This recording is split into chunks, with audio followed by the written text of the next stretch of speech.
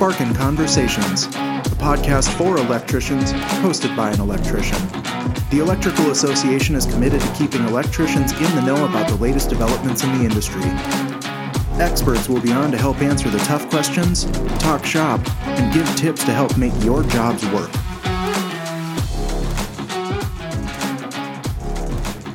Welcome back to another podcast production of Sparkin' Conversations from the Electrical Association.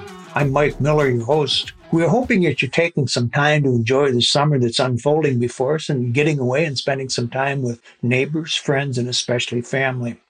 As an electrical contractor, it's a little disheartening to listen to the news lately and hear the bad news about our economy and the gloom and doom that's in the air. It leads to questions like, when is the financial situation ever going to improve, or what is we going to do with this crazy interest rate, and will the inflation that we're seeing now ever come back to the year 2 years ago? These are difficult questions the electrical contractors deals with daily. Nobody has a crystal ball and can give us exact information on what will happen, but to bring us up to speed on such matters, we went to the right place, the bank. That is the Minneapolis Federal Reserve Bank. Today, our guest is Mr. Ron Wirtz. Ron is the bank's regional outreach director. He tracks current business conditions with focus on employment and wages, construction, real estate, consumer spending, and tourism. In this role, he networks with business in the bank's 6-state region and gives frequent speeches on the economy and conditions. Well, welcome, Ron. Your credentials sound like we have the right man for some tough questions. Tell us a little bit about yourself and your career with the Minneapolis Federal Reserve Bank. Sure, and thanks for the opportunity to join you today. Thanks to all the listeners who are listening today. Just to give you a little bit of my background, so I've been at the Fed a little bit more than 20 years. The first 2/3 of my career were as a researcher. I was editor of a publication we had called the Fed Gazette, which was kind of a business and economics journal that really looked at the 9th District economy. And for those that aren't familiar, the Federal Reserve has 12 district banks located across the country, one in Minneapolis, and we each have our own territory that we're kind of supposed to be paying attention to. And ours in the 9th District runs roughly western Wisconsin and the Upper Peninsula of Michigan, all the way over to Montana, so including Minnesota, the Dakotas, and Montana. And really what I was doing there is a lot of research on the regional economy, talking about kind of issues in a deep way, looking at how markets evolved, maybe in concert with policy matters and things like that in that general region. Did that for about 14, 15 years, and now I'm in a different position that is more about tracking current business conditions. And that's, I think, maybe a little bit more relevant for this audience in the sense that when our president, Neel Kashkari, goes into FOMC meetings, where the place where the Fed sets monetary policies, where we raise and lower interest rates and do other things, he wants to know on a more granular level, how's the economy doing, kind of in a real-time sense. This became really obvious to us, especially when the pandemic hit, that we needed to have a much more real-time understanding of conditions. And so what I'm doing is I do a lot of outreach to businesses. I also conduct a couple of different surveys that are among the largest in the Federal Reserve System, really trying to gauge what businesses are telling us and what they are seeing in the local economy. So when Neil goes into those meetings, he has a little bit fresher idea of what businesses in the 9th District are actually seeing. So one of the surveys that I do also that I think is relevant for this audience is that I do a specifically construction-focused survey, and that also happens to be the largest one in the Federal Reserve System. So yeah, there's probably a lot we can talk about from there, but it seems to be about a good thumbnail on my career. That's quite a summary. Seriously, that's pretty impressive to understand all that you're into. And I was kind of taken by the concept of a fresher idea. What's fresh today may not be fresh tomorrow. It must be a real challenge there. It is. If I can just make one note on that, the things that we're doing, to try to track the real-time economy are a little bit more art than science. We gather an awful lot of data. Unfortunately, not all of it's very time sensitive when you look at employment data and GDP data and things like that. That's why we do a lot of the survey work that we do. We feel like, getting input from one business is useful. Getting input from hundreds of businesses at least gives us a better understanding of what's happening in the real-time economy. I commend you. Well, moving on to another question. I'm curious, Ron, what impact does the Federal Open Market Committee have on the direction of monetary policy of the federal government? For example, interest rates. It has everything to do with interest rates and other monetary policy. So that Federal Open Market Committee is the organization within the Federal Reserve System that decides interest rates and other monetary policies. So if you go back to the Great Recession and the quantitative easing policies that we implemented then, the Federal Open Market Committee is entirely in charge of that. Now, without going too much in the weeds, to give you a little background about who's in that meeting, there's the Board of Governors, and all of them always have a vote on monetary policies. Then among the 12 district bank presidents, all of them are in the meeting and they get to have their say in terms of giving their opinion, but not all of them have votes. So the New York Fed always has a vote because when we are targeting the Fed funds rate to go up or down to change interest rates, the New York Fed is the one that does all the transactions to help make that happen, to influence the market. Okay, so they always have a vote on monetary policies in the FOMC, and then there's a rotating schedule of votes among the other 11 district presidents. So the short answer to your question is Federal Open Market Committee is all about monetary policy. And that pretty well is pat. So the next thing, just to touch on, from time to time we hear about the dual mandate from Congress regarding monetary policy. Can you let our listeners know what the two mandates are and how they affect monetary policy setting? Yeah, that's a great question. I appreciate you asking it because many people aren't really familiar with this. So I think people are familiar with the Federal Reserve System, but what we do and why we do it isn't always as obvious. So Congress, we are a creation of Congress, okay, but we are also an independent agency within the government. Congress gave us a dual mandate. And by that, they want us, when we think about monetary policy, they want us to focus on two goals. The first one is stable prices. I think we're likely to talk more about that in this podcast because as we all know, the inflation is significantly higher than the Fed would like. It's significantly higher than it's been in 40 years. So that's one of the goals from Congress that we are supposed to be paying attention to. And we are trying our darndest right now to get inflation more under control. The second part of that dual mandate is to maximize employment. And that's more of a moving target, I would say. So how we used to think about maximizing employment is we used to think from our economic models that 5% unemployment was full employment. So then when you got below that, that would likely trigger inflationary effects. Well, we've really seen over the last 10 or 20 years that that isn't the case, that we can go significantly below 5% unemployment before it triggers inflation. So again, before the pandemic, as we saw unemployment going lower and lower, we wanted to continue paying attention to inflation. So as long as inflation was low and unemployment continued to go low, we could keep things just as they were. Now we have a lot of kind of very competing kinds of dynamics that we have high inflation. We still see employment growth as well, which is good. So now, as your listeners have surely seen, we've increased interest rates 3 times because now we're trying to tackle that inflationary piece, which is so important, I think, to everybody. Okay.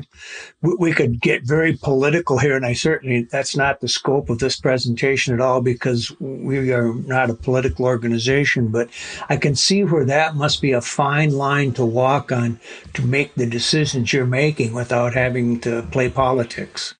Well, I think the way we approach it is that we let the data tell us what we should be doing. And in that sense, it's very unpolitical.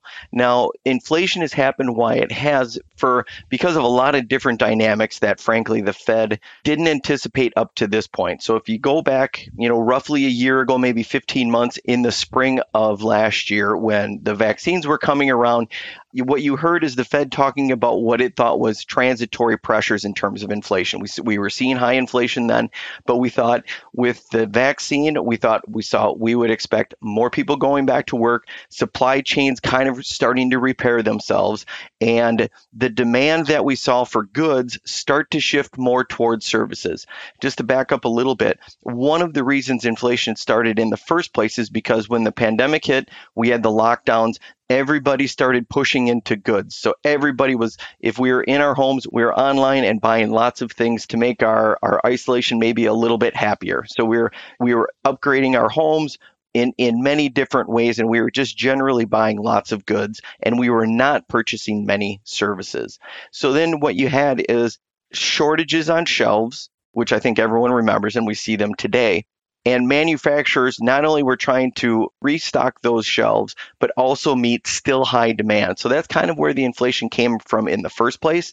We expected vaccines to really start unwinding some of those problems. And as everyone here knows, vaccine uptakes were less than we expected. We've seen numerous surges in the meantime. And really what that's done, it has impacted our workforces enough that that supply chain problem and the production problem hasn't been able to fix itself yet. So that's one of the reasons why we are trying to work on the demand from the interest rate side to try to maybe push down on demand enough so that it comes closer to meeting supply. And then I think we're going to start seeing prices kind of flatten out again. That's the expectation and the hope. Boy, some real delicate balances for sure. When comparing residential wiring to commercial and industrial wiring, do you see a financial trend that would favor one over another?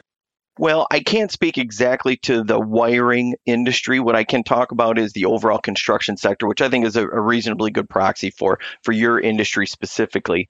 And what I see right now, because I do pay attention to construction markets and I do the survey, and generally what I'm seeing is that residential was really hot. I think we are seeing some slowing of that. In the commercial area, I'm seeing that office has been slower. Retail has been a little bit better. Industrial has been off the charts and still seems to remain strong. Whether or not that continues is hard to say. In terms of the residential space, multifamily has really been seeing a very nice trend overall. The most recent data that I'm getting for the first half of this year suggests that multifamily really is continuing to move forward, maybe faster than single family in the sense that the way things are panning out for multifamily seems to be better than the individual buyer who was looking potentially to build a single family home, especially when you have the single site costs of an individual home. So we're seeing a little bit of pullback in the single family space. Not bad yet though, but I would say better strength in the multifamily space. But we are seeing overall, our last survey that we did in April, respondents gave us a very clear indication that they were seeing more project cancellations. Now, the good news is that many seem to still be quite busy, but the fact that there are more cancellations in that space, I think probably isn't good news for sure. And more than anything, everybody's still seeing dramatic delays, in part because of supply chain problems, in part because of labor supply problems and other things. Generally speaking, if I were to tell your audience where I see the most strength, I think right now it's probably in the industrial space. I think infrastructure projects are probably in a reasonably good space. We've seen some nice improvement from firms in that space, with office probably the weakest area right now. Everybody's working from home. That is definitely part of it. Okay. Contractors have seen significant shortages and outlandish price hikes of electrical construction materials.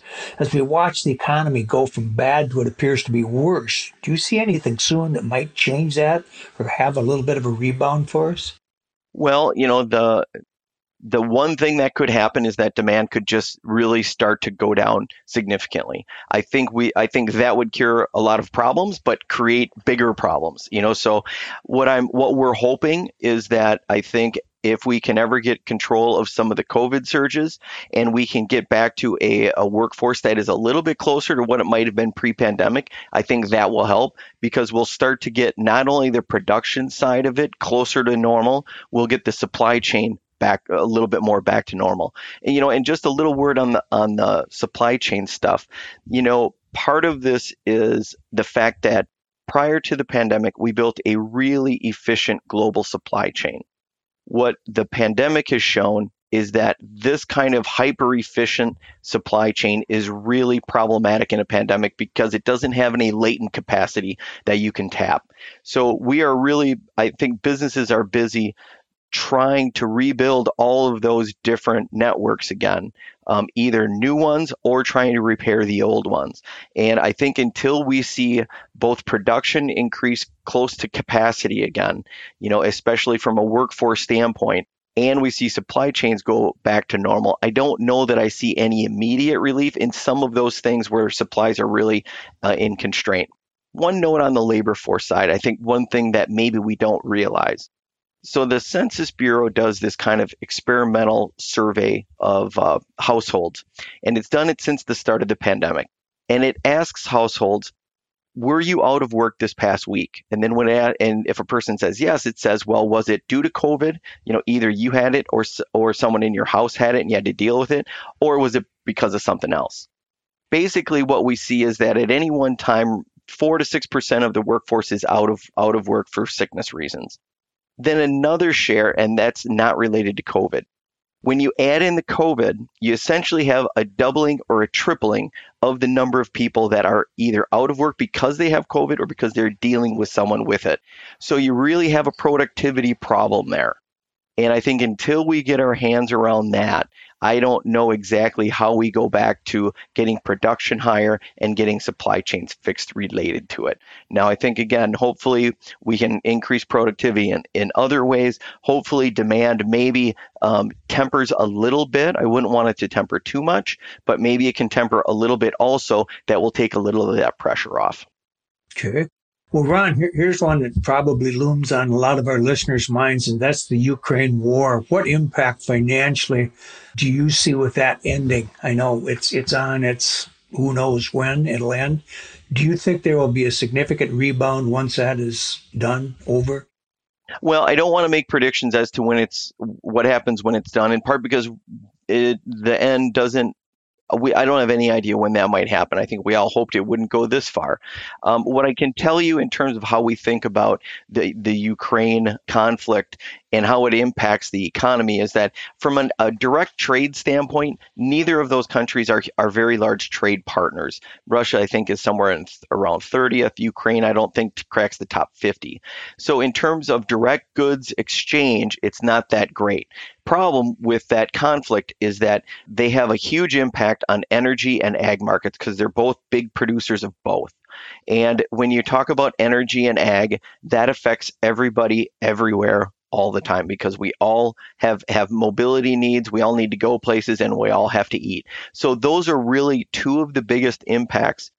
So I think the other thing as it relates to the Ukraine war is that businesses and consumers don't like uncertainty. And that has introduced an immense amount of additional uncertainty at a time that businesses and consumers are already kind of bombarded with challenges. Again, things we've talked about, labor shortages, inflation, higher interest rates, things like that. So that just kind of compounds an already complex problem. Okay. All right. Well, Ron, I tell you, I checked out your website. I do with all my guests, and I was very impressed with what I saw there. I found many documents that are available that explain current financial situations through the eyes of the Federal Reserve Bank. So I was wondering if you'd care to share with us today their URL address and maybe give them a little bit more information on what can be found on the website. I appreciate the opportunity to do so. As you know, the Minneapolis Fed does a lot of research, both on the current economy, but on lots and lots of different parts of the economy, both in the near term as well as much more kind of theoretical econometric kinds of research. So our web address is minneapolisfed.org. And from there's a number of other landing pages that you can come to click kind of in different areas of interest. We publish a lot of data. We publish a lot of studies. Our president, Neil Kashkari, also has occasional essays that we have on there. So if you're interested in how he's thinking about inflation, he's published a couple of recent essays kind of outlining his thinking on how we went from essentially a fairly dovish opinion on inflation to a very hawkish position on inflation. So if anyone's interested, there's that and an awful lot more, again, at minneapolisfed.org. Well, that's great. Well, Ron, I'd like to thank you for taking time out of what I know is a very busy schedule to share and enlighten our audience with information about financial conditions and projections for the Minneapolis area. Are there any closing thoughts you'd like to leave our listeners with today? Well, more than anything, as I mentioned, I have a lot of outreach to businesses. And if I've learned anything during the pandemic, it is how impressed I am at how resilient businesses are in this environment. I think we've talked about a lot of challenges today that businesses face.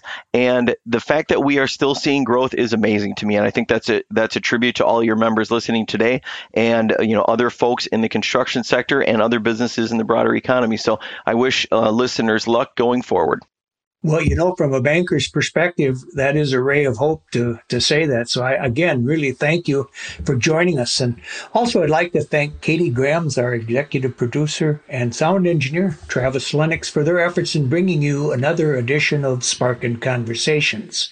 Wherever you're downloading your podcast from, please check again and soon for another presentation of the Electrical Association. I'm Mike Miller, your host. Have an enjoyable day.